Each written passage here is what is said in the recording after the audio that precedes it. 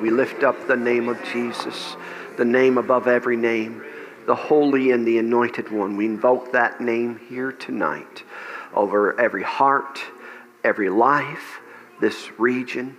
And Father, we thank you that you're going to speak to us tonight. You're going to lead us. You're going to guide us. Your words will be said. Your deeds will be done. Your glory will be made manifest. And Father, we never tire praying this prayer. Lord, help us get this job done. Even so, Lord Jesus, come. And Father, we pray these things in Jesus' name. And all God's people said, Amen. Amen. You may be seated. Well, good evening, everyone. Well, tonight is the last night of Holy Ghost meetings 2023. We trust that for those of you who've been with us, at least one service, we trust that you've been blessed. I look forward to these meetings every year because it forces me to hone in to the Spirit of God. And, some people think that's bondage, that they have to wait and seek God. That's a delight to me. It gives me an opportunity to hone in and to hear what the Spirit of God is saying. And so I first of all want to thank everyone that has come here, that supported, that gave, that prayed. Thank you so much. Thank you for the pastors. I know that you have church all the time, and these meetings are just another church service, but we trust that God has deposited something in you and changed your life, and at least gotten some direction for your life and for your ministry. A big thank you for all of our ministry of helps. I know we get to enjoy the meetings here, but many of them have to come early. There's cleaners, and there's meal prep and ushers, and the list goes on, that they come early, then we enjoy the meetings. Most of us leave, us preachers, we eat, and they got to stay behind and clean up and everything, so thank you so much. The Word of God says God is not unfaithful or unrighteous to forget your work and labor of love. Jesus said this, if you just give a cup of cold water to a disciple, if you just do something minute, doesn't cost anything to give a cup of cold water, but that's how important it is to the Lord. He does not let anything go overlooked. Everything is rewarded. Every gift, every prayer, every gesture, every service, even if it seems like maybe I'm overlooked, no one's recognized me. No, the Lord is seeing you, and that's the most important thing. And He sees the sacrifices you've made. Sometimes you're very tired come these meetings, and you're fighting the flesh. The Lord sees that, and He rewards that. So know this. Look out for this year to be a great blessing to you. And again, I want to thank all of my partners, FCI, Family Church International partners. I thank God for you, and I mean that. You're in my heart, you're in my prayers, and I'm just humbled by your generosity, your love, and your faithfulness. And we pray for you, and I believe that the full measure of my office, if need be, is available to you. Whoever gives receives a prophet. In the name of the prophet receives a prophet's reward. And there's a receiving when you give into such a ministry. And so thank you for all those that are partners. If you'd like to be a partner, no pressure at all. I think our announcer made mention of that. And also, if you have a testimony during these meetings, please let us know. We've gotten some in, and you got a testimony. It'll be an encouragement to others that, what the Lord has done for you. He healed your body, or got you clarity, got your answers. That's what these meetings are for. We're just not here to have a good time. We believe that God is going to do things in our lives. And one last thing before, go ahead and turn with me to the book of Revelation chapter 2. And this will be the start of my timer up there, please. I'm going to ask for your help tonight to minister. Sometimes when a minister says that, they're saying it because, they've been, cutting the grass all day, and you're doing lots of natural things and they need the help of the congregation. Well, that's not the case. You can ask my wife. In these meetings, I'm shut up in my office all day, just shut up, seeking God. The reason I need help is not that trying to get something to say, is I have so much to say, I don't know what to say tonight. Like Jeremiah, You said if I keep silent, I will burst. Because I've been meditating on this and praying along these lines, and there's so much in this theme that we're talking about. But I want to make sure I get out tonight the things that the Spirit of God has for us in the allotted time. I mean, if we had 3-4 weeks, and then I wouldn't need to believe God, I wouldn't need your help. But we only have tonight, and so let's just believe God together exactly what He once said, and to draw it out of my studies and my experiences of what will help us hit the mark tonight. So just real quick, this is your first service of the Holy Ghost meetings? Okay, yeah, we still have several hands. Okay, praise the Lord. How many have been to all 3 of them? Wow, wonderful, wonderful. Thank you. But we trust whether you've been to all 3 or this is your first one, or you've been to 2 of them, that you'll be blessed mightily. In the book of Revelation, chapter 2, we'll just do a quick review, I believe, and we'll carry on here. Revelation 2:7. This is a text I use for all of our Holy Ghost meetings, at least for the past couple of years. And it reads this: He that hath an ear, let him hear what the Spirit saith to the churches. To him that overcometh I will give to eat of the tree of life, which is in the midst of the paradise of God. We made mention that the first 3 chapters first three chapters of the book of Revelation are really epistles to the church. When you get to Revelation chapter 4, it talks about the end times, tribulation, and then goes on to the end of the world. But chapter 2 and chapter 3, we see that John, the Apostle John, has a revelation, a visitation, a vision, and Jesus gives him a vision and a message to 7 literal churches in Asia Minor. And you can read on those things, and I believe they are a precursor of what we can expect when we stand before the Lord, or what He's looking for in the church. And it'd do us well to look at it and teach along those lines, those of you that are ministers. But something He said to every church is this: he that has ears to hear, let him hear what the Spirit is saying to the churches. So that tells us that God is speaking. God has a message for the universal church. Anyone that's born again is part of the church. But also God has a message for each individual church. And if you look at those letters, what He told the church of Philadelphia was different from the church of Laodicea, different from the church of Ephesus. And so, Jesus is very concerned with local churches, and Jesus has a specific message for each church. And of course, He has a specific message for each one of us. But we notice what Jesus said here: he that has ears to hear, let him hear what the Spirit is saying. That means God is speaking, the Spirit is speaking.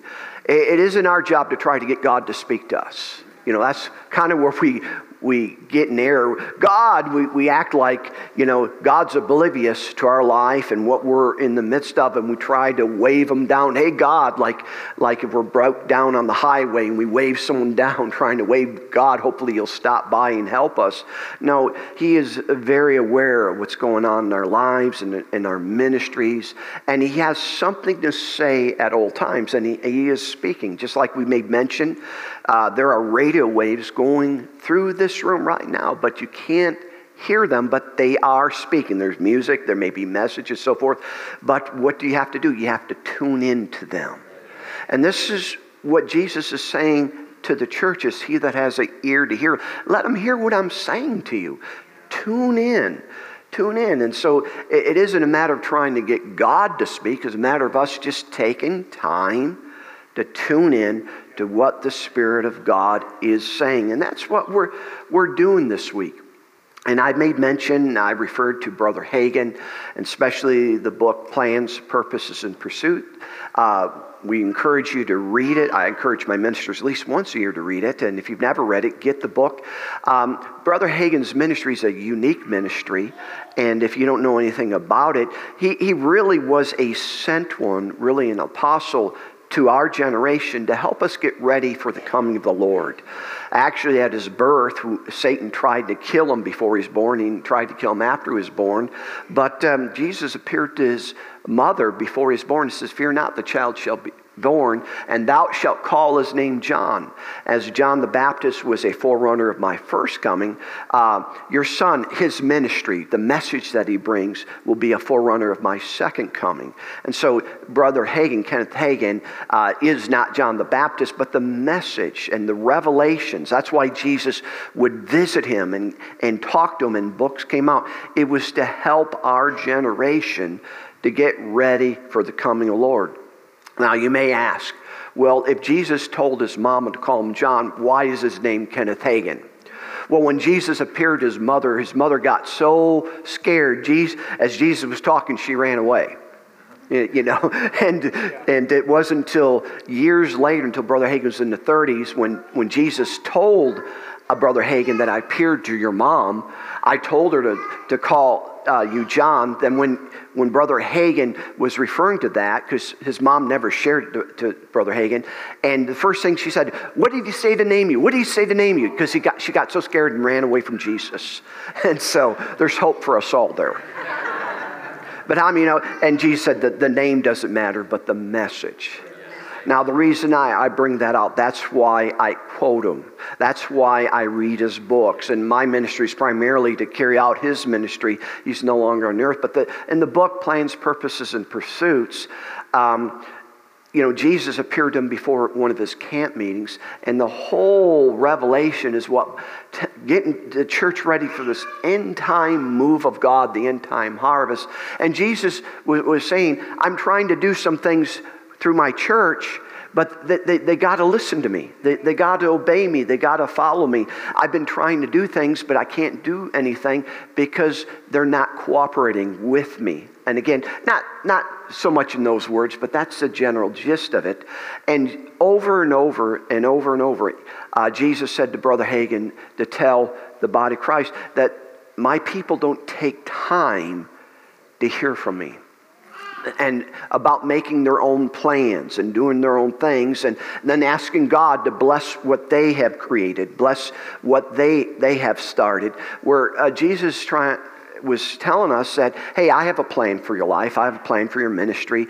If you get my plan for your life and my plan for your ministry, you don't need to pray for me to bless it. It will be blessed.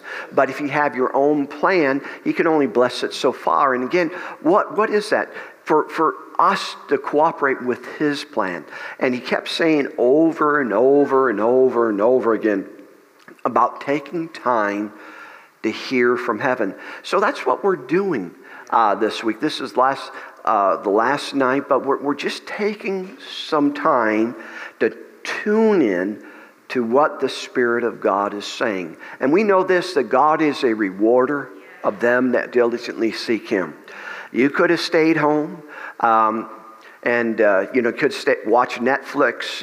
You could have done your nails or changed oil in your car, but you chose. Maybe you were tired and didn't get much sleep because of staying up late and getting to work early. God's a rewarder of them that seek him, and so we trust that he's going to reward you, and just give you light and direction. And so we're taking time to hear. And the scripture that we've been looking at, that we've been studying, it's been burned my heart for weeks and weeks, been meditating on it, and there's just so much, is in Proverbs 29:18. Proverbs 29:18. And this is the King James Bible. It says, where there is no vision, the people perish. But he that keepeth the law, happy is he. And so this scripture talks about vision, the power of a vision, and the effects of vision. And really tells us real plain here. What happens when there is no vision? It says people perish. And so if you just flip that over and play the other side, that means when there is a vision, people prosper. People are helped. People are blessed.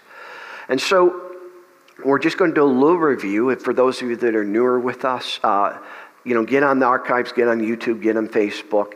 But we saw what a vision was a divinely given sight. Literally, a vision is when God opens your eyes and you see in the realm of the Spirit, or God gives you a message, or we could say it this way, a visitation of God. So without a vision, without a visitation, people perish. And so what is perish? And it's an interesting word you study. Now, of course, we know naturally, we looked at the word perish, and we say, well, they die or things go really, really bad for them. But really, the word perish means to let loose or be out of control.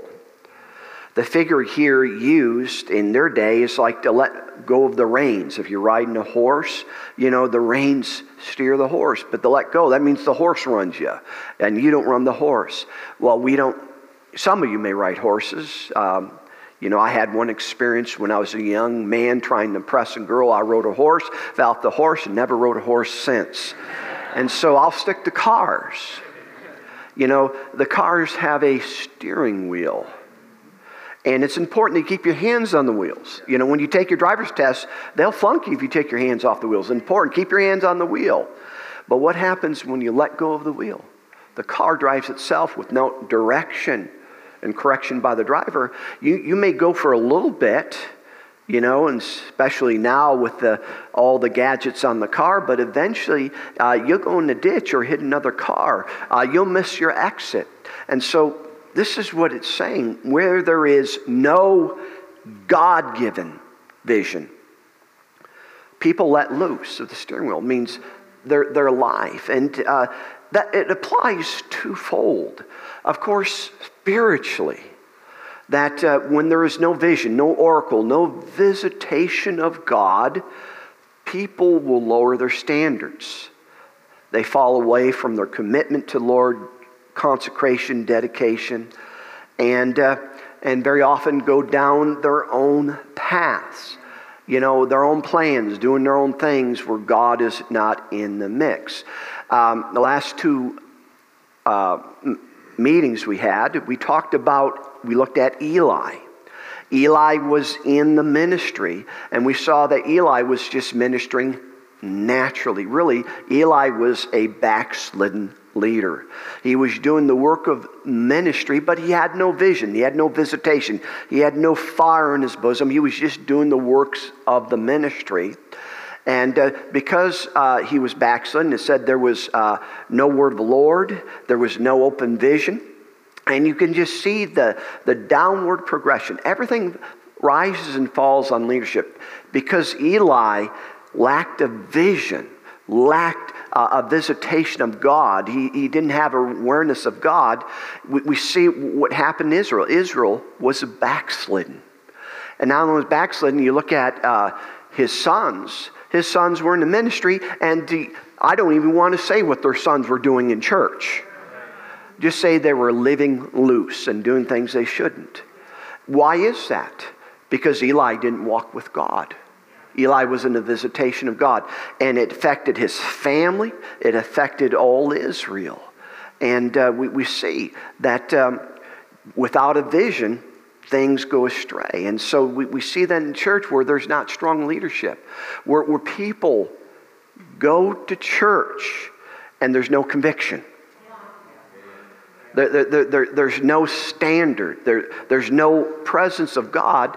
Really, it becomes a club. It says, I go here. I really like it here. It makes me feel good. Well, church is not meant for you to feel good. Church is meant for you to feel God. Yeah. See, there needs to be conviction in the church. Now, conviction is not bad. It's not condemnation. It's not guilt. Conviction is the power of God to help you. When a sinner is convicted, that is the power of God for him to become born again. When a saint is convicted of maybe wrongdoing or an adjustment, it's not God getting angry. The Bible says who God loves, He corrects. When conviction comes, it is the power of God. The grace of God is there for you to deal with it, to make an adjustment, and the grace of God is there to help you. When conviction comes, you're not to run away from it, you're to run towards it. We can almost say it this way: where there's no conviction, people perish. Where there's no conviction, people go to hell. Where there's no conviction, people live any way they want. We read that with Israel. Every man did what was right in his own eyes. They let go of God, the steering wheel of God, and did their own things. And so, where does conviction come? Well, it comes by walking with God, by preaching the Word of God and having a standard. It comes by ministers having the passion of God and walking closely with God.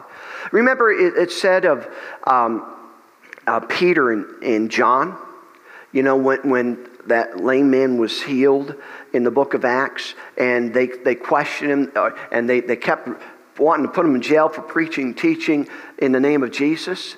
And they said this: they took notice of them, that they had what? Been with Jesus. And see, every time we meet, there ought to be an awareness of Jesus. I mean, if Jesus, Jesus were here, you'd act differently, wouldn't you? If Jesus was in your home, you'd be careful what you watch, right? When there is a awareness of God, when there's an intimacy with God, that it makes you kind of want to steer straight. That is a good and healthy thing. And so there ought to be conviction. Reminds me of a story, not a story, an actual account in my life, that we took our kids to a private Christian school. It was just our conviction that we would pay the cost to keep them on public school for all the filth and junk that they're teaching there. But, everybody's got to follow the Lord for themselves on that. And, I went to drop them off to school one day. And, as I was going to my car in the parking lot, I noticed the car right next to me had a bumper sticker that made a reference that whoever drove this car was a witch. And so I'm looking around and says, well, we're just going to have a Elijah calling fire down from heaven right here, right in the Baptist parking lot. So I just waited and waited. I had things to do, but I wanted to meet a witch face to face. And so, and here comes an older woman, not elderly, but probably about 10, 15 years older than I was. Maybe it could have been more.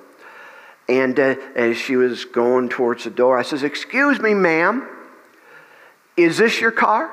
She said, yes, it's my car. Excuse me, miss, that bumper sticker makes reference that you're a witch. Are you a witch? And she said, oh, no. I like the bumper sticker because it had toads on it. And I like toads. And I said, that's very interesting, thought to myself. But then she looked at me. She said, oh, you're the pastor of that church. See, you need to be a member of that church. A true church ought to be that church. If the true church is welcome, everybody loves them, and everyone feels good, and all the politicians are there, and they can still be crooked after being in your church, you're a world church.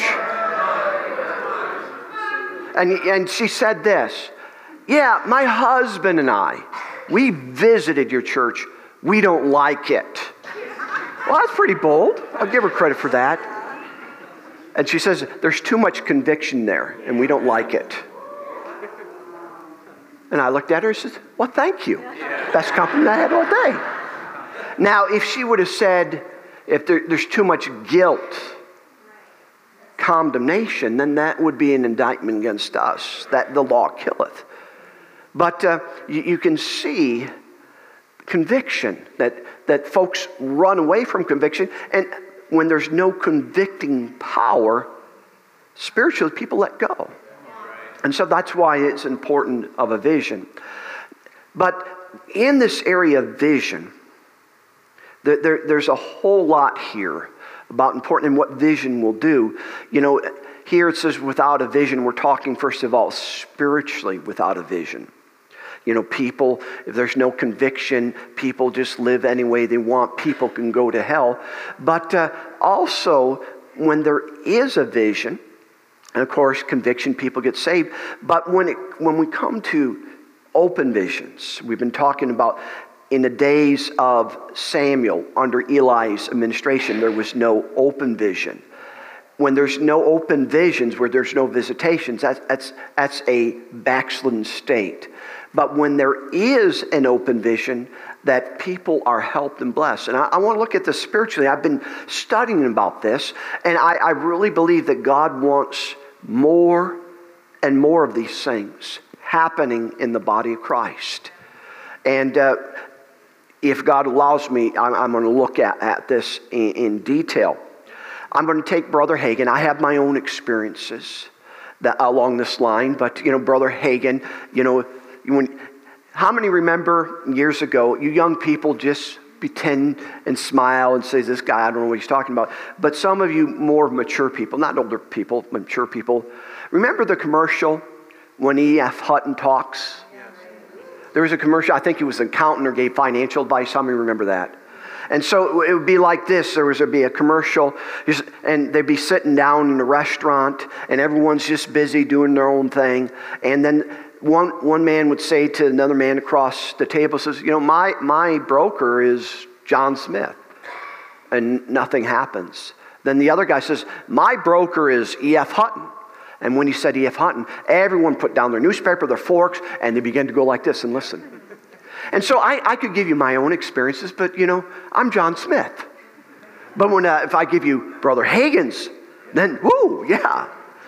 And so the area of vision spiritually, why we need to have strong conviction and allow the Spirit of God to move.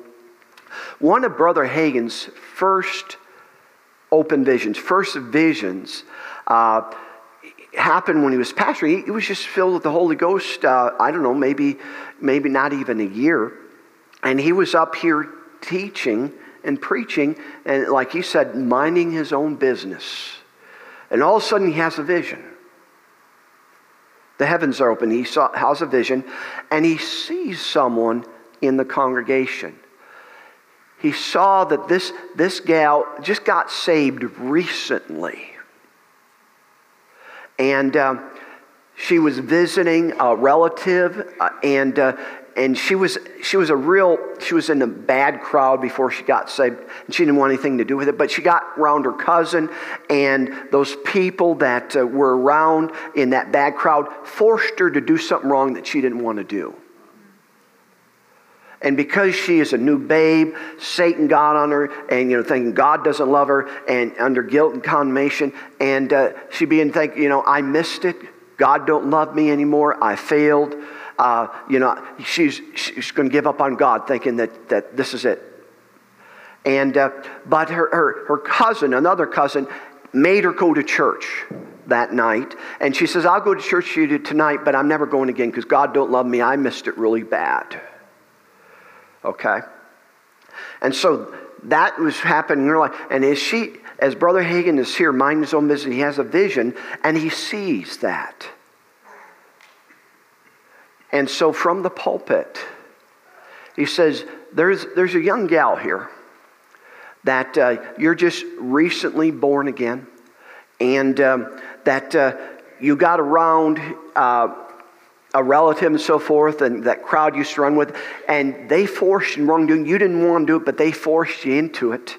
And as he was speaking those things, of course, he's going to share that God loves you, that it's not your fault and so forth. As he was speaking that, she comes and runs to the altar, falls, down on the altar, and begins to speak in tongues. She was never filled with the Holy Ghost, but instantly filled with the Holy Ghost. Why did I share that? Without a vision, people perish. What if that same person came to most American churches today? She would have came in, no one would know what went on, would have sat in the back row, the sinner's row. Hi, sinners back there. I know you guys are working. I know you'd be up front, but they're all taken up. She would have came, left, stayed in that back state, and who knows where she would have been in eternity. A vision changed her destiny. Allowing for visions and operations of the Holy Ghost. Without a vision, people perish. How many people are hurting? How many people are desperate? How many people are going through things and just come and they're at their wits' end and there's no supernatural help? There needs to be supernatural help. And this is something I believe so strong, it's burning in my soul. I'm sure it's in my spirit, but at least in my soul, about the importance of vision, the visitations of God. But we can go on and on spiritually, but also people perish naturally. What do you mean? People fail to receive the best that heaven has to offer. They live in affliction and bondage. We know this. Jesus paid the price for total victory for every child of God. That Jesus provided for health, healing, clarity of mind, for finance and so forth. And I want to look at that. Through this law, where there is no vision, people perish. Or where there is a vision, people prosper and people are helped. And so a lot of these things happen or don't happen based on visitation. And this is something I've never saw before. And and why am I sharing along these lines? Brother Hagin said this: gifts of the Spirit don't come by prayer. They come by teaching on them. And the more you teach on it, the more people desire it, people are aware of it, and more of it will be an operation manifestation. You know, the Bible says to covet spiritual gifts. Now, part of our coveting, it is through prayer, but does not come through prayer alone. Brother Hagin, again, talks about a pastor that wanted spiritual gifts in his church. And they prayed, and they would do these 14-day fasts, 21-day fasts for spiritual gifts, praying for spiritual gifts and spiritual gifts. And guess what? Nothing happened. And they do it over, and Brother Hagin, he'd get mad at Brother Hagin, and because Brother Hagin says they don't come by praying and fasting, they come by teaching on it and getting people hungry for those things. And finally, when he got to his wits' end, he invited Brother Hagin to come in and begin to teach on them. And people begin to desire them, and faith comes by praying. And no. I know you nodded your head because you thought I was going to say hearing. No, faith comes by hearing it, and hearing by the Word of God. The more you hear these things. So I believe this is why the Lord has had me teach these things, because He wants more of these things in operation, because people perish without it. And so again, we talk about Brother Hagin, and something I'm seeing that's burning in my heart, and the necessity of visions and visitations. That there are some people that will never be helped unless there is a vision or a visitation.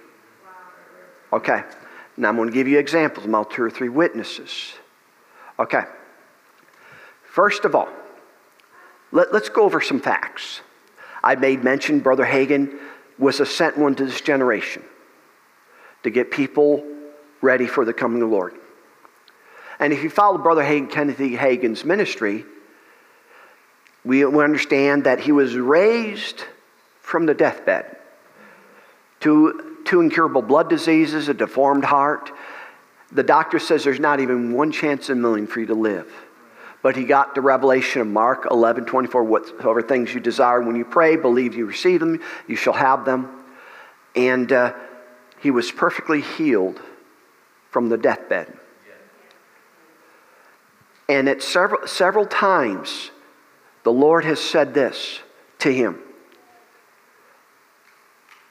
I permitted you to go through certain circumstances. I permit you to go through certain things in order for you to learn faith. And I have taught you faith through my word and through these experiences. And now go teach my people faith. Amen. He was sent to teach people faith. And if you ever heard him teach faith, he teaches faith like no one else can. He was called a faith preacher, a faith teacher. He was the father of what we call the faith movement, the word of faith movement. If anybody could teach faith, it was Brother Hagin. And so we understand that we receive all the promises of God, not by bellowing at God, not by prayer, but by faith. We receive everything God has for us through faith. And what faith comes by hearing and hearing. And if you have Brother Hagin up here teaching faith, I mean that is the cream of the crop. That is the highest level. I don't know anybody else that can teach faith like Brother Hagin can teach faith. All right? So we know that we are to receive from God by faith, and he was sent to teach that. Okay? He was the best faith teacher there was. All right? But also number two, I'm going somewhere with this. On September the 2nd, 1950, in Rockwell, Texas. Now, for those of you who follow Brother Hagin, you know what happened that day. It was raining that day, not a driving rain, but a slow rain. And in the black land of Texas, they had a saying, if you stay with the black land when it's dry, it will stick with you when it's wet. And because it was so wet, they didn't have paved roads, that he was having a tent meeting that was full, hundreds and hundreds of people would come. And that night, because it was raining, only 40 people attended, including himself. And we know that as he was just giving a Bible lesson, he heard a voice. Come up hither. And he didn't know what that was. He thought someone was, disturbing service. Come up there after a few times. Come up there to come to the throne of God. And Jesus appears. He's caught up to heaven. And you know the story. That Jesus was talking to him and says, kneel down before me. And put out his hand. And Jesus took his finger and put in the palms of each one of his hands. And Brother Hagin said, when Jesus did, my hands began to burn like a live coal of fire. And he says, I've called you, anointed you, and given you a special anointing to heal the sick. And he said this when he got back, after he said for 3 days he couldn't sleep because his hands burned. And Jesus told him, whenever before you minister, you tell them that I appeared to you. You tell them I laid the fingers of my right hand in your hand. You tell them that I've given you a healing anointing, and if they'll believe it, they'll be healed. That's powerful. I mean, and to have such a strong healing anointing to heal the sick. So, Brother Hagin has two big guns he carries. He teaches faith like nobody can teach faith. And we can receive, and that's the best and the highest level to receive from God, especially in healing. But now he has a healing anointing, powerful healing anointing. And Jesus tells him this is the lowest way for anyone to receive their healing. The lowest way. Not the lowest way to be healed, the lowest way for anyone to receive their healing. The highest is through the teaching and believing the word. So here he's the best at it. He's got the top thing there. And when it comes to the easiest, the simplest way to receive, he's got an amazing, tangible anointing. You figure everybody gets healed, either through teaching or the anointing. But without a vision, people perish. And this is something that's been rehearsing over, and I've never, ever saw this before. I'm going to give you a few case examples. After, of course, Jesus appeared to him, he continued on having revival meetings, healing meetings in churches. And he went to a certain church and was just, the guest minister, they didn't have hotels. They would stay with the pastor in the parsonage. And as he was unpacking his things, the pastor says, I trust that my niece will be healed in these meetings. And he said, oh, she will. Didn't say by revelation, but by faith, because he believed in what he taught. Well, his niece had lung cancer. She's 23 years old. She has, I think, like a 2 or 3-year-old, and just had a baby a few months ago. And, she wasn't feeling right, and they went to a doctor, and they recommended a specialist. Went to specialist, and the specialist said, you have cancer of the lung. And you need to get operated right away because it's in one lung. If that thing spreads, it'll go to both lungs, and, there'll be no hope. Well, that was just one doctor. They didn't really believe that. They went to another specialist. And the other specialist said the same thing. Says, you need to be operated right away. It's spreading real fast in one lung. It's going to spread to the other one. And so she told Doc, well, let me have a moment to fast and pray about it and consider it. And her uncle, who was the pastor, offered to pay for the surgery and so forth, but it's your decision. And she fasted and prayed and said, you know what? I know 2 of my relatives that had the same thing, or 2 people I know. Both of them died.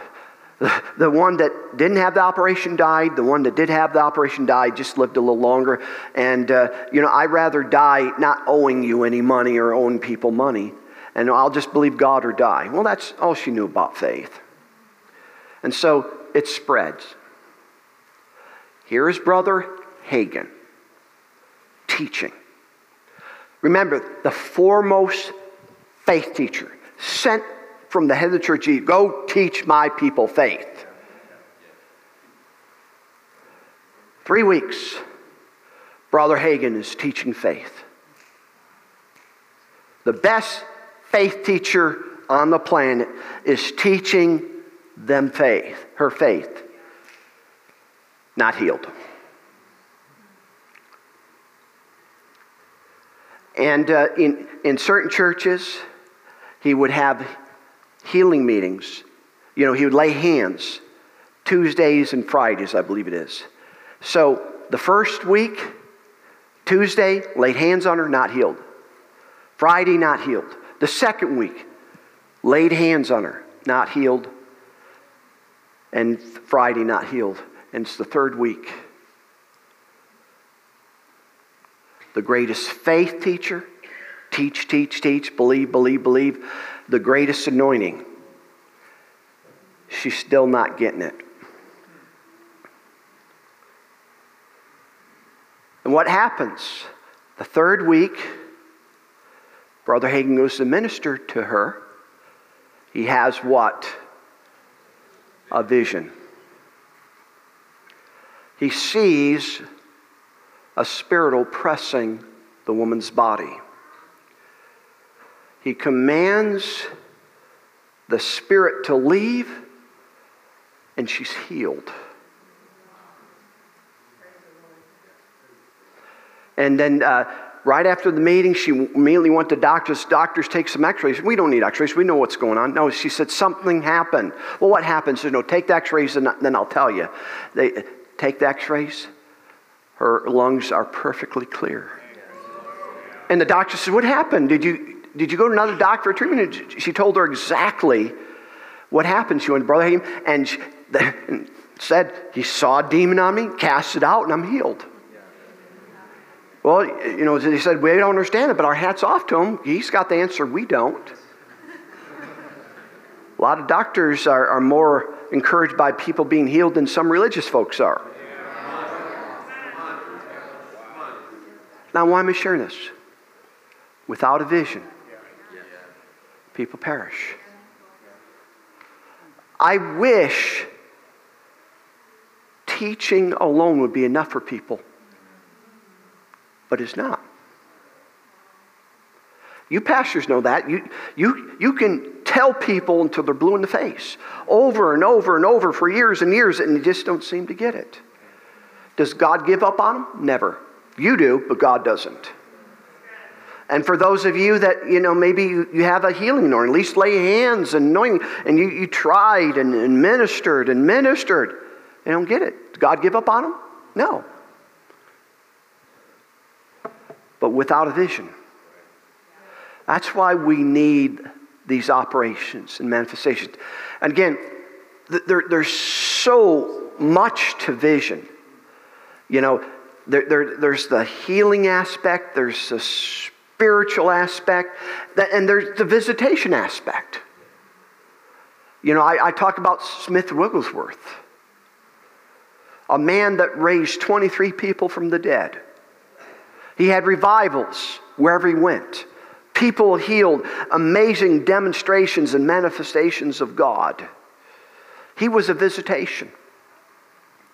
And I tell you the story about the young Lester Summerall, 20 years old, wanting to meet this man of God in the 80s. He's on his way out. Lester Summerall's on his way in. He goes to visit Smith Wigglesworth in England, has a newspaper in his hand, dressed very well, with a bowler hat and umbrella in his other arm. And he knocks on the door, and Smith Wigglesworth opens the door. He looks up and down at young Lester Summerall, and he says, "What's that?" "Excuse me, sir? What's that? What's that under your arm?" "Newspaper, sir." "Throw it away! Lies! I don't allow lies in my home."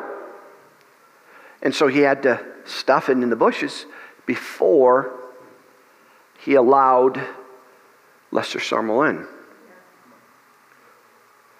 And we look at that extreme, but people don't do what Smith Wigglesworth does. What Smith Wigglesworth was a vision, a visitation, that whosoever will, if they're willing to pay the price, can walk like he did.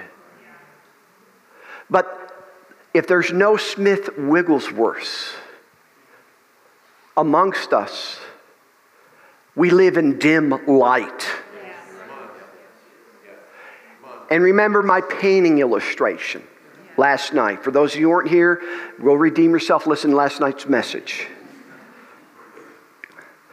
And see, there's so much to this thing. Remember, it said of Jesus that they that sat in darkness, what?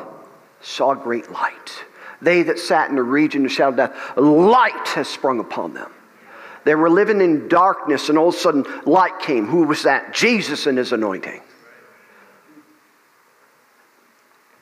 And he said of John, he said, John was a what? A shining light. And you were willing to rejoice in his light for a while. He was a visitation. Here, Israel was in a backslidden state, and all of a sudden John the Baptist comes up and saying, repent. What light came. Vision came.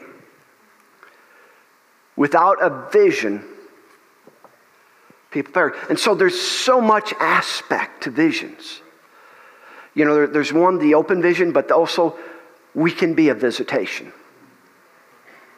We as ministers, we should be a visitation to our churches, a visitation to our city. How? By getting along with God, seeking God, hungering for God, walking the floors and being on your face and saying, God, I got to give you to the people, because without him, people perish. Without vision, people perish. We need to be voices and not echoes. We ought to have the fire. We ought to be like Elijah, the God that answers by fire. Let him be God. Fire ought to be falling. People, come to your church, get around you.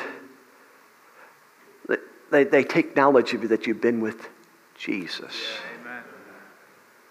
A lot of folks, you've been in the sports, you've been on Netflix, you've been on this and that. There's nothing wrong with those things. But especially as a minister of God, people need to come to a visitation. Again, there's so much to these things. But I do want to share a little bit more about Brother Hagin. I want to talk about these things because God wants to do more of them. We need these manifestations and operations. Just think about it. That woman, if she would have went to most American churches, would have died. And her husband would be without a wife, 23 years old, and 2 little children would have grown up without their mother. Because there was a vision. It turned around. There's Brother Hagin. I have my own examples of these things, but Brother Hagin, again, teaching. We're first called to teach. Teach the word. Paul told Timothy to preach the word. And we ought to be in the word and preach the word and develop our gift and preach and develop ourselves to teach faith that people get it in the simplest of terms. And so, Brother Hagin, in another church, was teaching faith. Remember, he was the foremost teacher of faith. And no one could teach faith like he could. Again, for weeks. He had that healing anointing, which was the lowest level that people could receive. And again, weeks in a church, he taught them. There's a certain man that is oppressed in his mind. He's ready to be committed to a mental institution. He was evaluated. They're just waiting for the opening, and he's going to be committed to an institution. And, can't do anything, can't work, whatever. Here he's teaching faith to make the connection. The man, for some reason, cannot take hold of it by faith. And then, of course, the Brother Hagin has that healing endowment. Laying hands on people. That man has had hands laid on him again and again and again. No help. Pastors, you know what that's like. You teach, you train, you lay hands, you do everything. Like the woman with the issue of blood, no better, but grew worse. Do you just give up on them? There's this next level. This next level. Remember even when Jesus was on the Mount of Transfiguration? And he was transfigured. That's a sign of communion and experiences with God. God changes you and you go out and change the world. And he came down from the mountaintop experiences, and he went to the disciples who didn't walk in the mountaintop experiences. And there's a crowd around them and said, no, I know I'm not going to forget my illustration. We'll come back, but we're going to tie this soul in. I'm fixing to close. And he says, what do you want with these guys? And one came out, Master, I brought to you my son who's demon-possessed. And he's talking about what he does. And I brought him to disciples, and they could not. I know that's rung in my spirit so much. How many times I could not get someone healed. And I love the answer of Jesus. Jesus didn't say, well, that's all right. Some people just won't get it. No. He says, oh, you have little faith. How long am I going to suffer? How long am I going to be here? Bring them to me. And of course, Jesus delivers them. See, we as preachers, we put all the responsibility on the person. There's a responsibility there, don't get me wrong. But Lord, Jesus ain't happy until you get it for him. Yeah. Yeah. You studied Jesus. Again, this is a higher level. This is the next thing. We've had teaching of faith, there's anointing, but there's a higher level here. And of course, Jesus delivers this child. And of course, disciples were kind of, Jesus? Why couldn't we do it? He said, your unbelief. He gives them a little faith lesson. But then he says something that a lot of faith preachers just want to say, well, that's just said once. And this kind of under the covers. But this kind cometh not out but what? Prayer and fasting. That means communion, consecration, and dedication of God. That there's certain things you can't minister to people unless you pay the price to get into those things. Yeah. Now back to Brother Hagin. The guy with, you forgot about it, didn't you? The mental institution. He laid hands, nothing better grew worse. But without a vision, people perish. He's perishing. There's no vision. What happens? He lays his hands on them again, and he goes, continues to minister to people in hands, and all of a sudden, something catches his eyes, and now he has a vision. He's seeing in the realm of the Spirit. He sees a demon. He's got his arm wrapped about his head. And he says, you're going to have to leave him. And the demon said, I don't want to, but if you tell me to, I've got to. He says, you go. Leave now. Of course, people don't know what he's talking about. And then when he did that, he says, I'm free. I'm free. I'm free. I'm free. And then he goes to the same psychiatrist, psychologist, so forth. They evaluate him. You're perfectly fine. Went on to lead a normal life. Without a vision, people perish. Even though he was taught the word, even though the healing anointing was there, a vision, a visitation. And God is wanting, especially ministers, to be willing to pay the price to come up higher, to get in those things. Because there is a comfort level with faith. Because faith is, I teach it, you believe it. If you don't receive it, that's your problem. Yeah. And for those of us maybe have anointing, a healing anointing. And again, it's easy to lay hands on people, the anointing. But this kind cometh not out but by prayer and fasting. Stepping into something. Jesus said this, for their sake I sanctify myself. And I have a whole lot more illustrations. But there are some things, some people will not be helped unless the minister pays the price. And consecrate and dedicate themselves and become a visitation and come to a place where God can use them in a supernatural way. Close your Bibles and I'll end with this.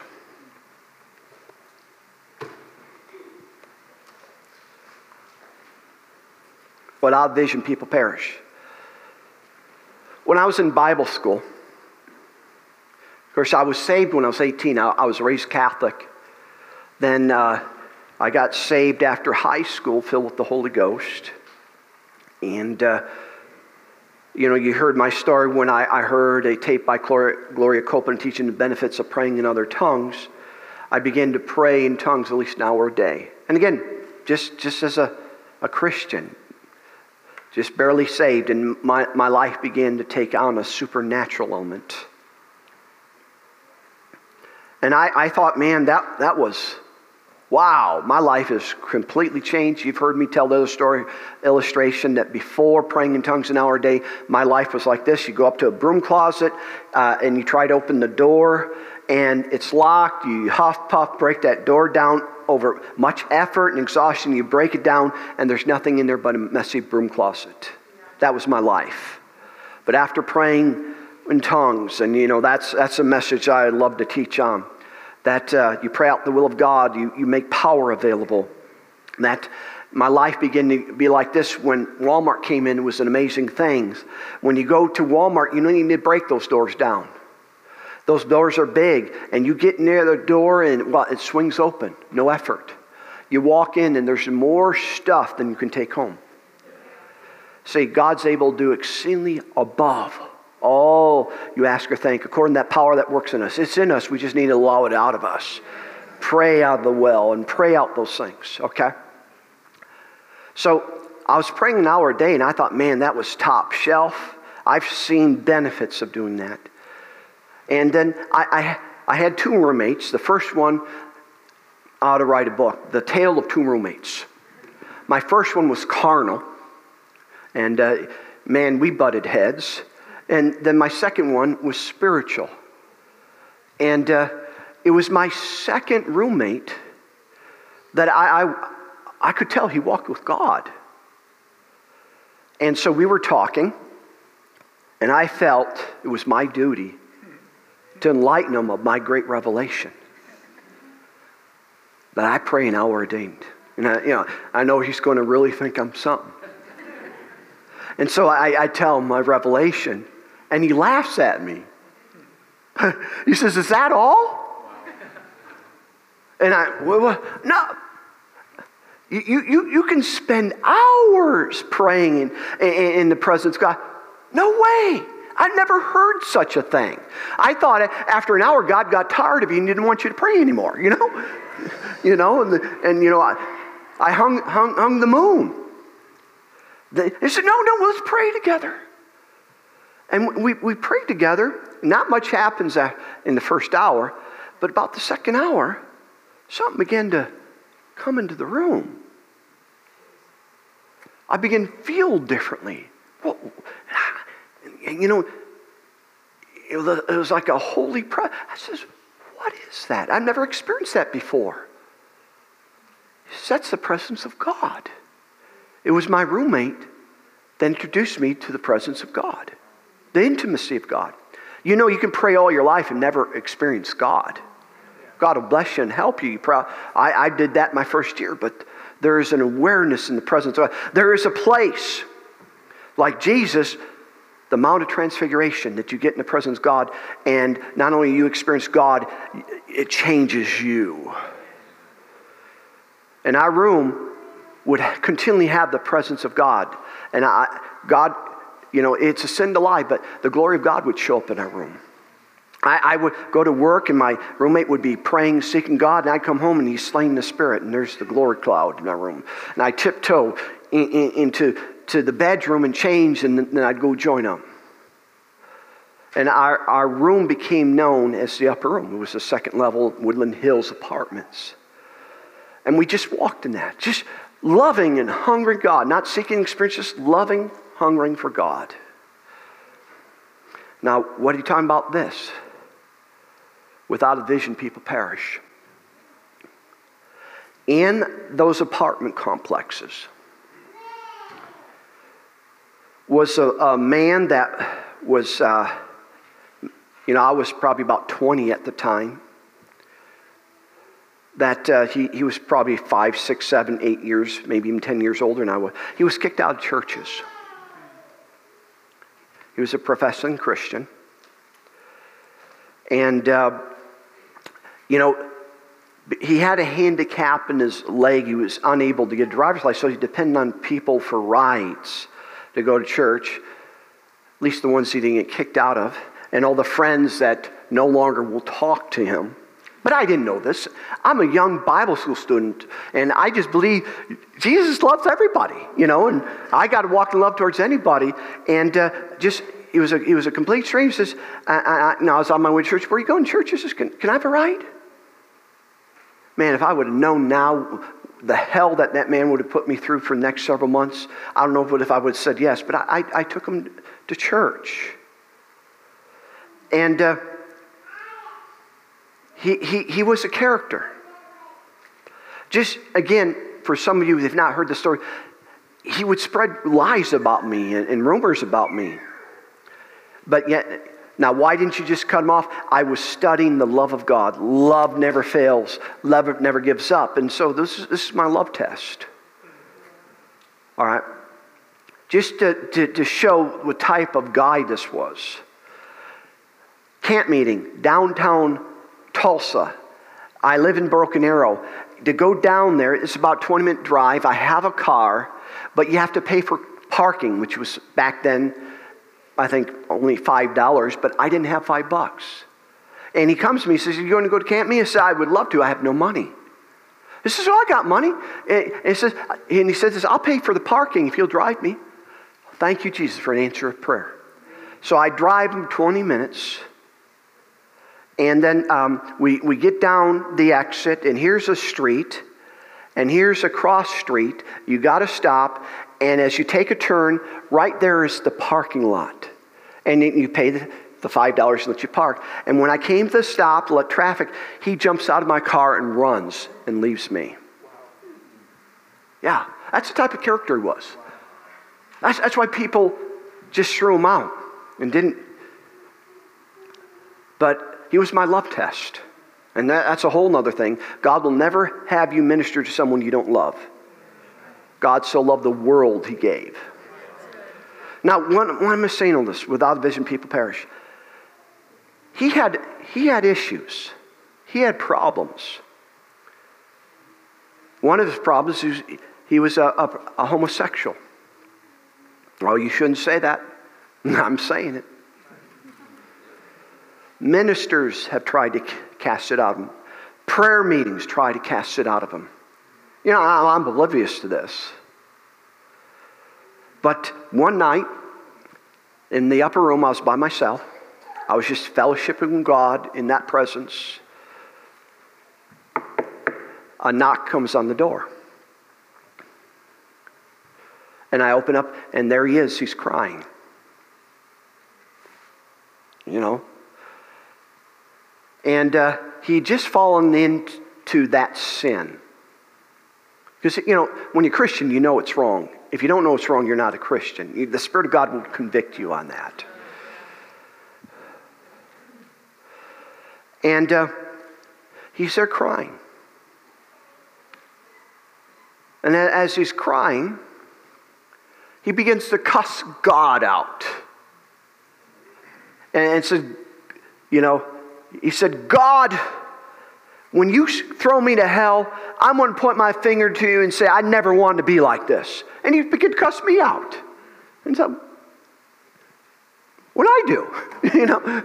And as he's cussing me, cussing God out, I have an Acts chapter 2 experience. The Spirit of God comes in like a mighty rushing wind. And the glory's in a greater manifestation.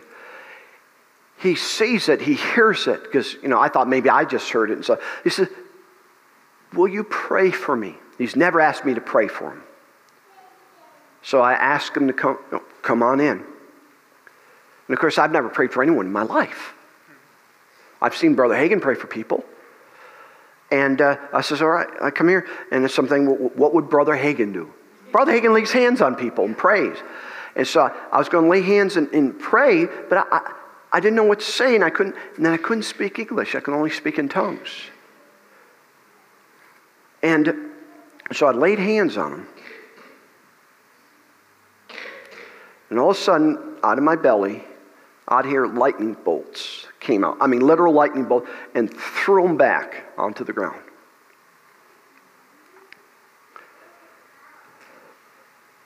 And I'm having a scriptural experience.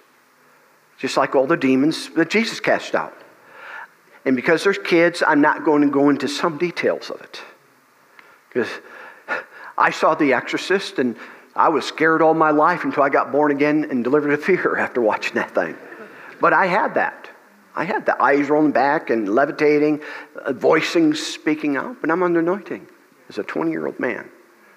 And there's some other things I won't share concerning it, but I cast that thing out of him. And when I cast that thing out of him, he says, I'm free. I'm free. I'm free. It left me. I'm free. I'm free. And remember Randy Greer talking about, who's that weightlifter? Dixon? That he was such... No, the guy that was delivered. I love the Lord. And he was so full of joy getting set free. Same type of spirit. He was singing I Love the Warden where he was very hard. Well, he was, I'm so light. And 80 pounds left me. And I had to more or less carry him to his apartment building.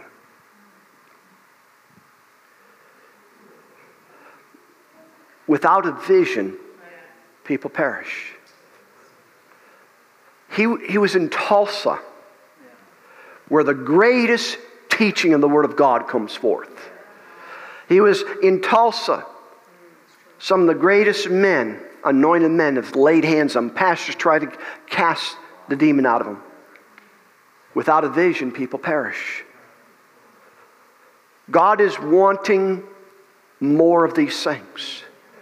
God is, we know this in the world, that God is not willing for any should perish. And that's the rule. How much more His children that are in bondage? And so, God wants us to walk in these things. There's a price for some of us preachers that we must make. One of the greatest things, well, I'm not a preacher, I can help pray. Pray. Pray for these things. Pray. Pray for boldness and utterance. Pray and say, God, we got to have manifestation. And I can give you scripture. Let the sighing of the prisoners come before you. Over in the Psalms, and I cry out in nighttime, Lord, let the sighing. Your people, they heard faith and you laid hands. They still aren't free yet. Let the sighing of the prisoners come before you. And it talks about His mighty hand of deliverance. These are some things that God wants to do in our day. Let's contend for Him. Amen. Where were you helped? If you weren't helped, were you at least stirred? Stirred, yes. Yes, Father, we have to have this. We have to have these things. Oh, Jesus. Thank you, Master. Let's just pray a little bit. Let's just pray. Let's talk to God about these things. And thank you, Master. Thank you, Lord. Thank you, Master. Oh, Father, Lord, I've given them what you've given me. Father, I trust that it was a stirring, a light, so to speak, an invitation to walk in greater light for ministers, but also in the congregation to release their faith and their prayers and the necessity of these things. Lord, I've known there's been a hold on it. And Father, that hold needs to be lifted, needs to be taken away.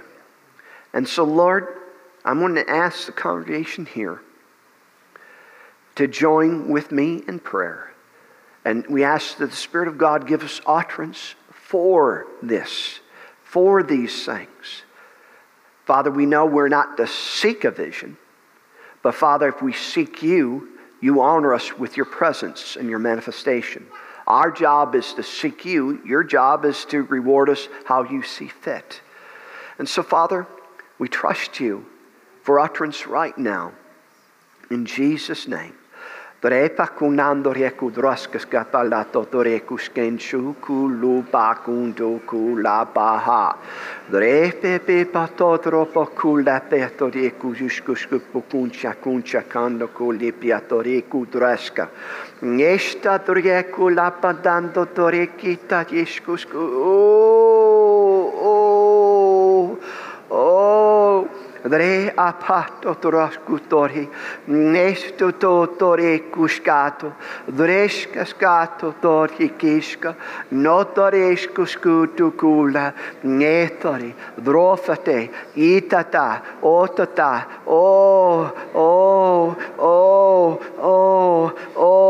nesca, dresca, mesca, draska, meshka, nesto, drapa, no,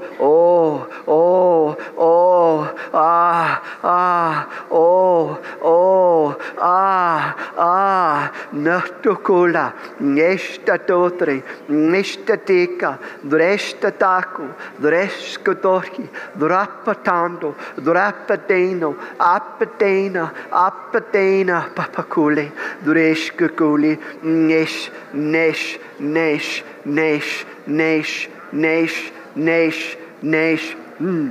mebelatro, mebeleto, drepapato, drepapando, drefefeto, openings, openings,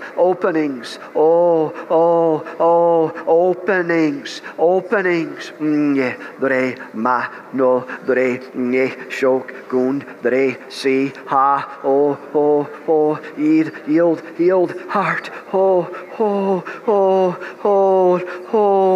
hold, drefe, nestan, draska, naka, noka, drepe, nestkon, drepia, napa, drepe, shoku, lata, drafia, ito, drepe, neston, drepe, open, do, ha, show me it. Oh my, nes, dre, si,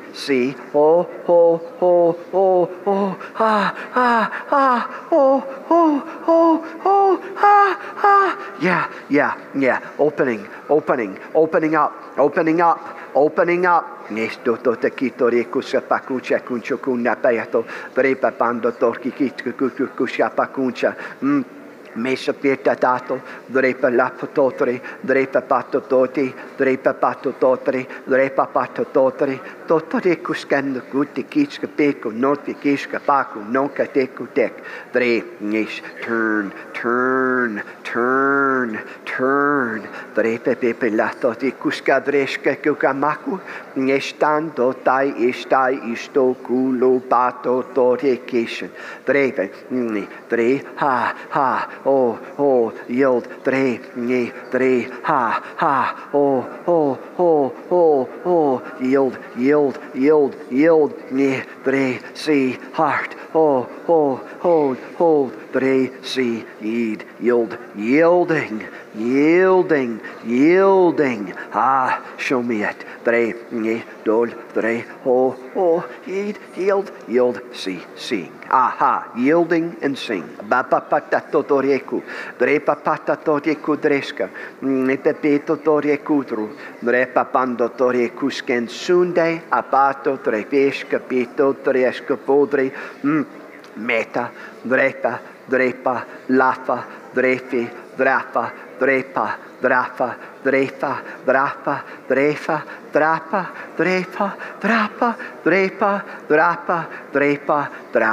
lapa, yield, neko dapa kunche kundareko, drepa pando tote kito riku skapa kunche kana, drepa pato torki hiske skepi kisko kukulapa, nepependo totor kito tote kisa peto totorieka. Yeah, it will come to pass that that will come to pass. Yeah, it will come to pass. Yes, seeing and knowing, greater manifestations. Greater operations.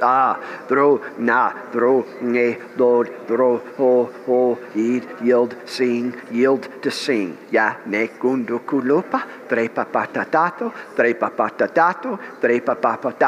ne pepepeto, trepa pamototri, me pepepeto, prayers. Your prayers assisting this. Praying and prayers assist in this. This operation. Yes.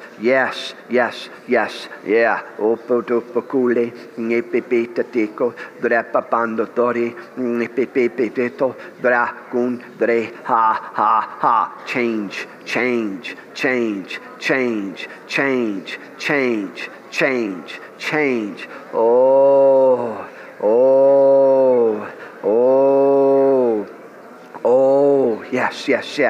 Yes. More will come. Ni dre ha id yield dre ni ha old dre sing.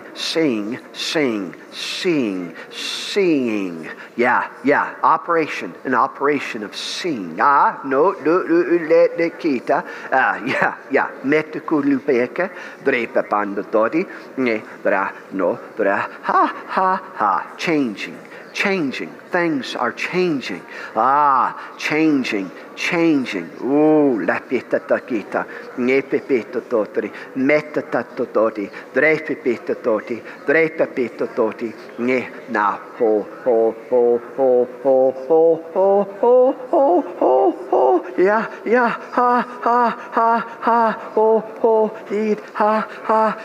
Hold. Dre ne si. Op need dre si. Do. Da. Dre be id. Ha. Yeah, and it will come to pass. That will come to pass. La, na, do, ku, lo, ba, ha. Yeah, changing. Yes, changing. Nitutukula, drepepiendo, me pepeto, drepapando.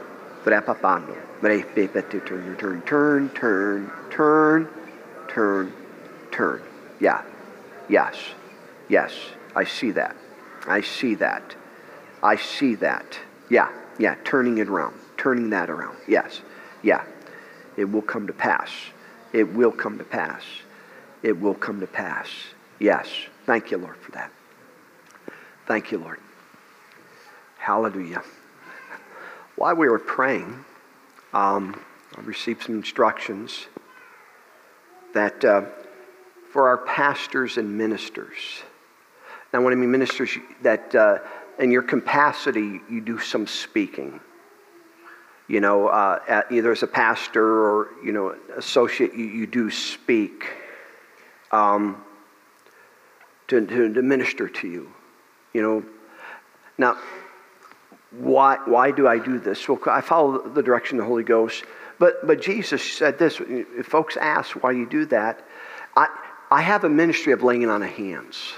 It's part of my office, my equipment, that things are imparted. Paul says, I long to see you that I may impart. And it's more than just healing. It's part concerning the race, equipment, gifts, whatever is needed. And, we all have different gifts. A carpenter has different tools. When he wants to pound a nail, he doesn't get a saw out. The hammer is just used primarily for one or two things. And see, that's why you'll hear me call out people lay hands on, because that's my tool. If I had a different tool, you notice this, I don't prophesy a lot over people. Other ministers, they that's their thing. That's their tool. I don't really have that tool. My tool, I have some other things, but primarily laying on hands. And so that's the avenue the Lord will use to minister. And so if you're a minister and you have a speaking capacity, because he wants to impart for your speaking. He wants you to impart to be a vision, a visitation. Then there's something else right after this. And so if that's you, come on up.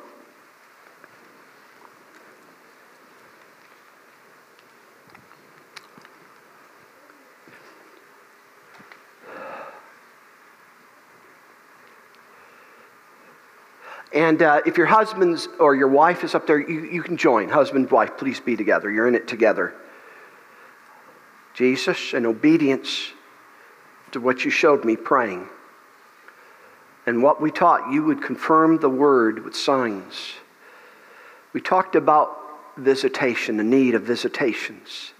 People to see great light. As these stand before me, they stand before you. As I prayed earlier, these hands are your hands. This voice is your voice. And that which is needed for their race, for their office, for their course, for this last day ministry, to be imparted to them. Oh,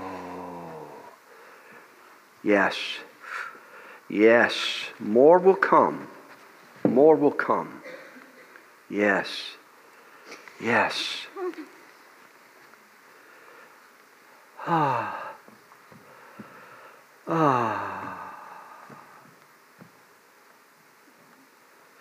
ah. Jesus. How many sense the glory of God in here? Filling the house. Ah.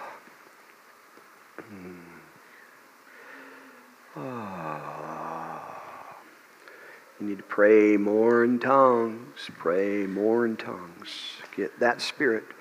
Ah, yes. Mm-hmm. Mm. Mm. Ah. Mm. Mm. Mm. Ah. Ah.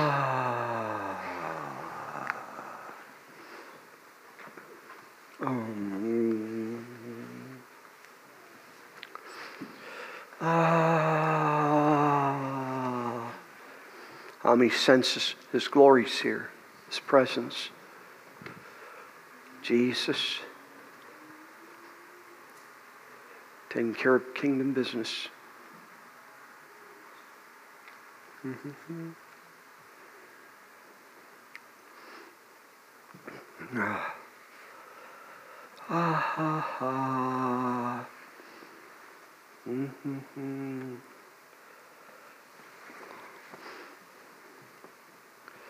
Ah. Mm-hmm. Mm-hmm.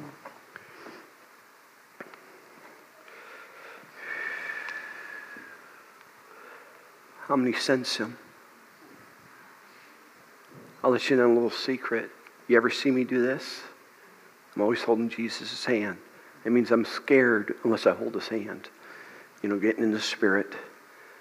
Need His help, His comfort, His grace. But as I was praying there, and we were praying, and He said this again, we do this because I'm a hammer. Jesus uses a hammer on Him.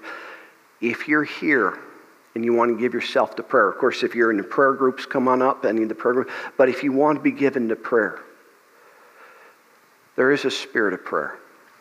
And by praying lots, you can get into it, but sometimes it can be caught, and it can at least stir up some things to pray. Or maybe you do pray, and it's just very, dry as a shuck, and you just want to pray and get involved in that, and come on up. And then one last thing after that, because when I was laying hands, the Lord showed me something else we got to do. And He doesn't give it all at once. You do one thing, and then He shows you another thing. Again, what is He doing? Kingdom business. Every service is different. Kingdom business. And I'm going to ask my wife, since she is very enlarged in prayer, to join me. And of course, have your hands up. Don't be praying. Just receive in your spirit. Ah.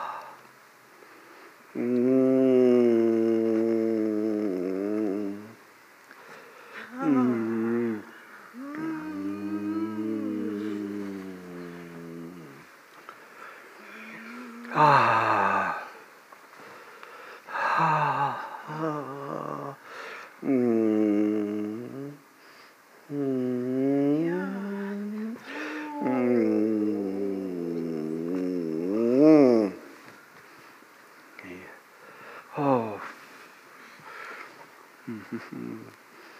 Oh.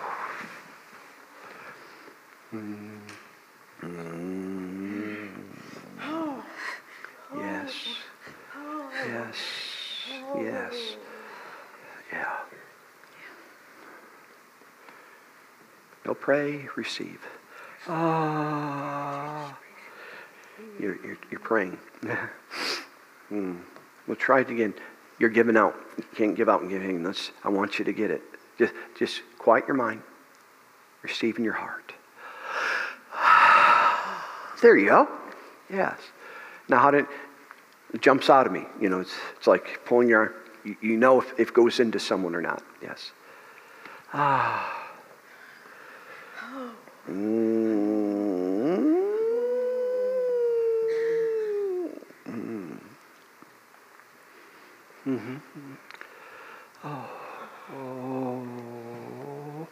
Oh, yeah. Yes, Jesus, your holy presence. Thank you, Jesus. Thank you, Jesus. Oh. Oh.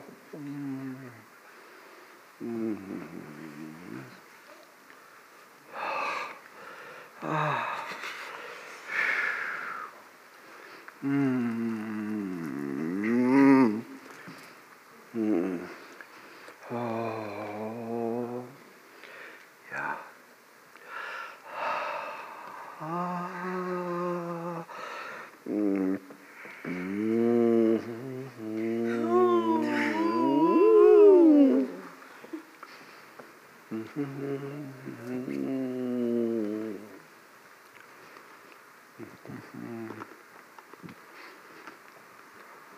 Thank you, Jesus. And if you're sitting in your seat, just worship Jesus. Worship God. Just worship Him. Honor Him. Oh, Jesus. Ah. Oh.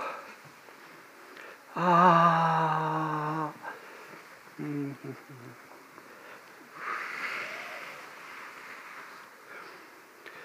Ah. Yes. Ah. Ah.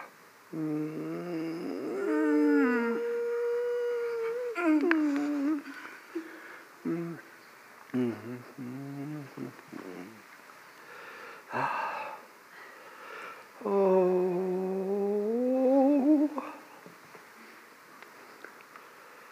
Ah. Thank you, Jesus. Ah.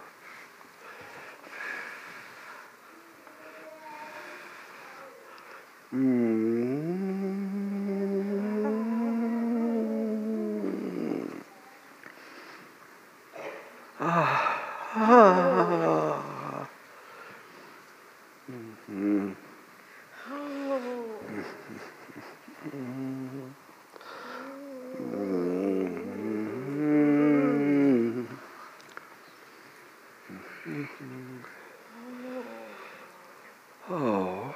Ah. Ah. Ah. Ah.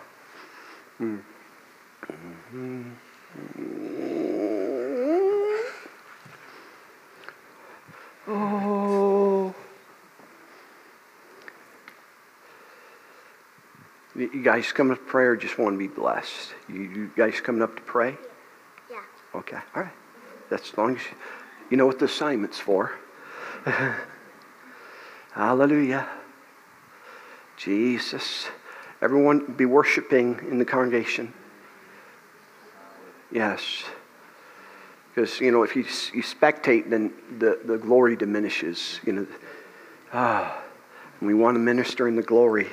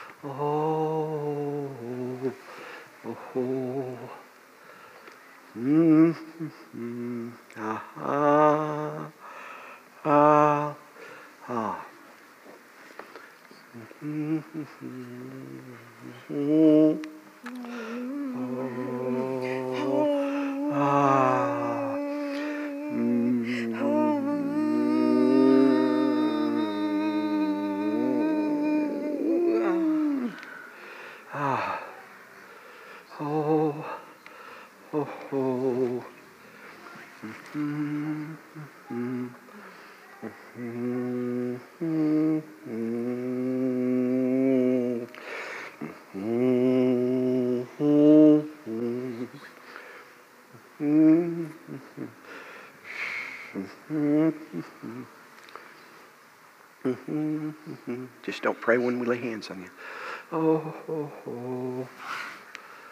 Hey, guys. Be blessed. Be blessed. Be blessed.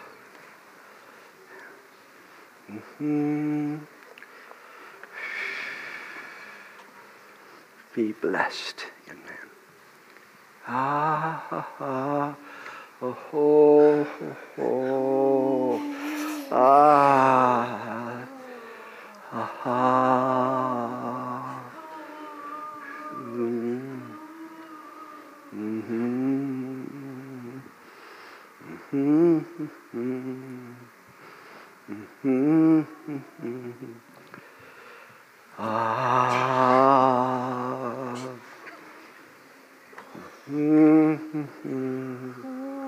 Yeah.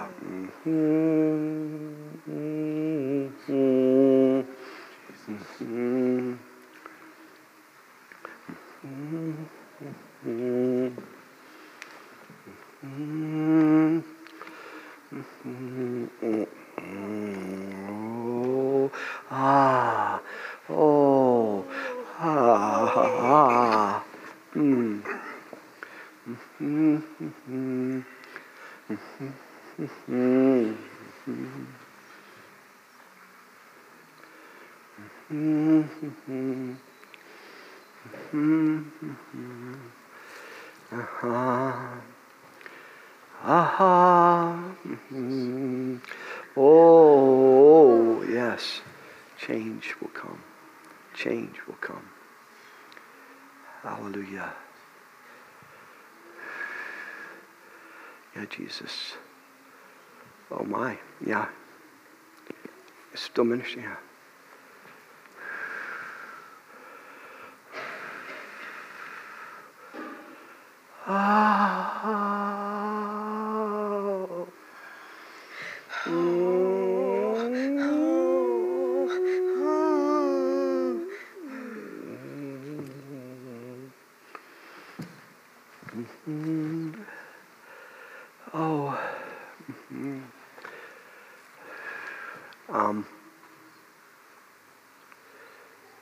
There's one last thing I saw. And it's starting to come on me right now, but, you know, it's as you walk it out, you get glimpses, and I get pictures, and I know it's just about closing time. We ministered, but I saw this. I've never had this done. I'm going to ask my pastors to come forward. You're the senior pastor of the family churches, led by my wife. Stand up.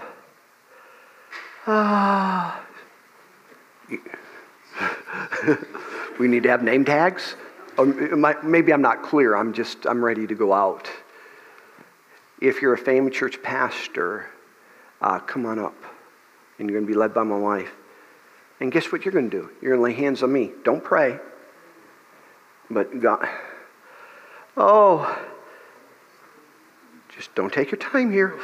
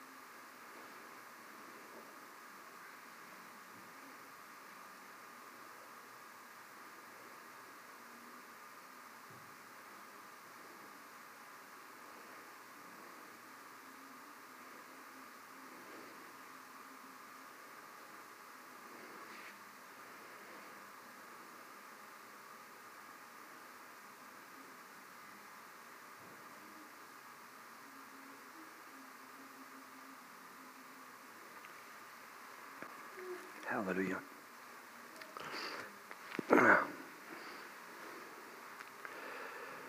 Just a couple of comments.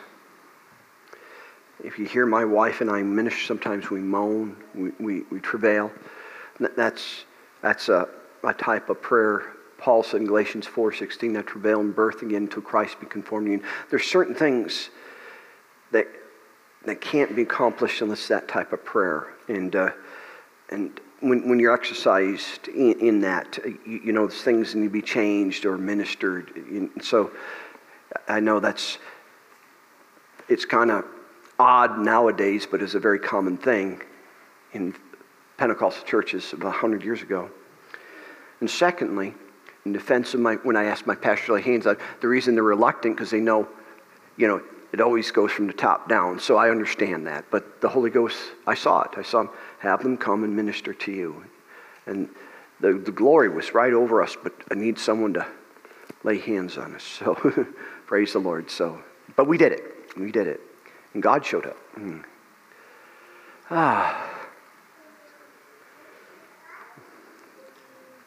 Anything, Master?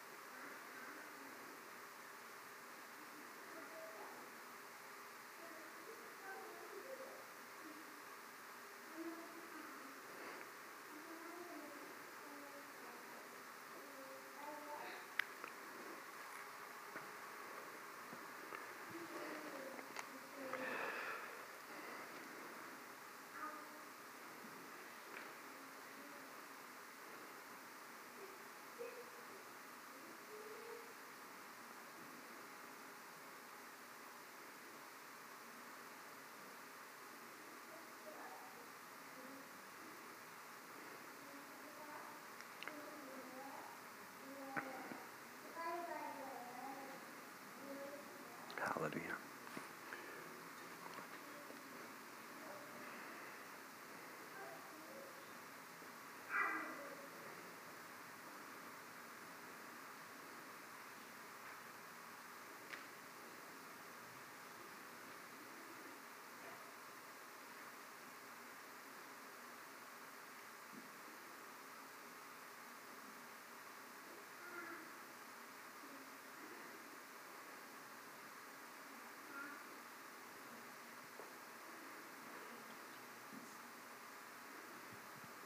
I worship you, Almighty God. There is none like you. I worship you, my Prince of Peace. That is what I want to do. I give you praise, for you are my righteousness. I worship you, Almighty God. There is none like you. Praise the Lord. We trust that you are blessed this week. And, without a vision, people perish. Importance of vision. Saul was on the road to Damascus, and what? Light. And guess what? When light came, they fell. And his life was changed. And I was just reminded, sitting there about that. That's scriptural preface. But I was in a meeting with Dr. Frang up in Mississauga, Canada. And I don't know if he just finished ministering, and we went to a fellowship room, and they reeled in someone with, I think, 4th-stage cancer in a wheelchair and asked him to lay hands on him. And there was some of us ministers there, and he laid hands on this individual, and a light came from heaven. And most of us just fell on the ground. And it just went, we were falling on the ground, and that person was healed. And that's very similar. We hear, but light came to heaven. Some other people fell when it hit here. See, this is the type of thing God wants more of. More of. If you read Isaiah 64, the prophet cries out, "Oh, that thou wouldest rend the heavens, open the heavens." In verse 3, you did terrible things we know not of. Other translation, you did amazing, all wonder-working things we didn't ask for, even weren't looking for. That God did amazing things when the heavens are open. So we're going to have more light from heaven, more vision. Well, we certainly love you again. Thank you so much. We love you. God bless you. You're dismissed. Let's get this job done.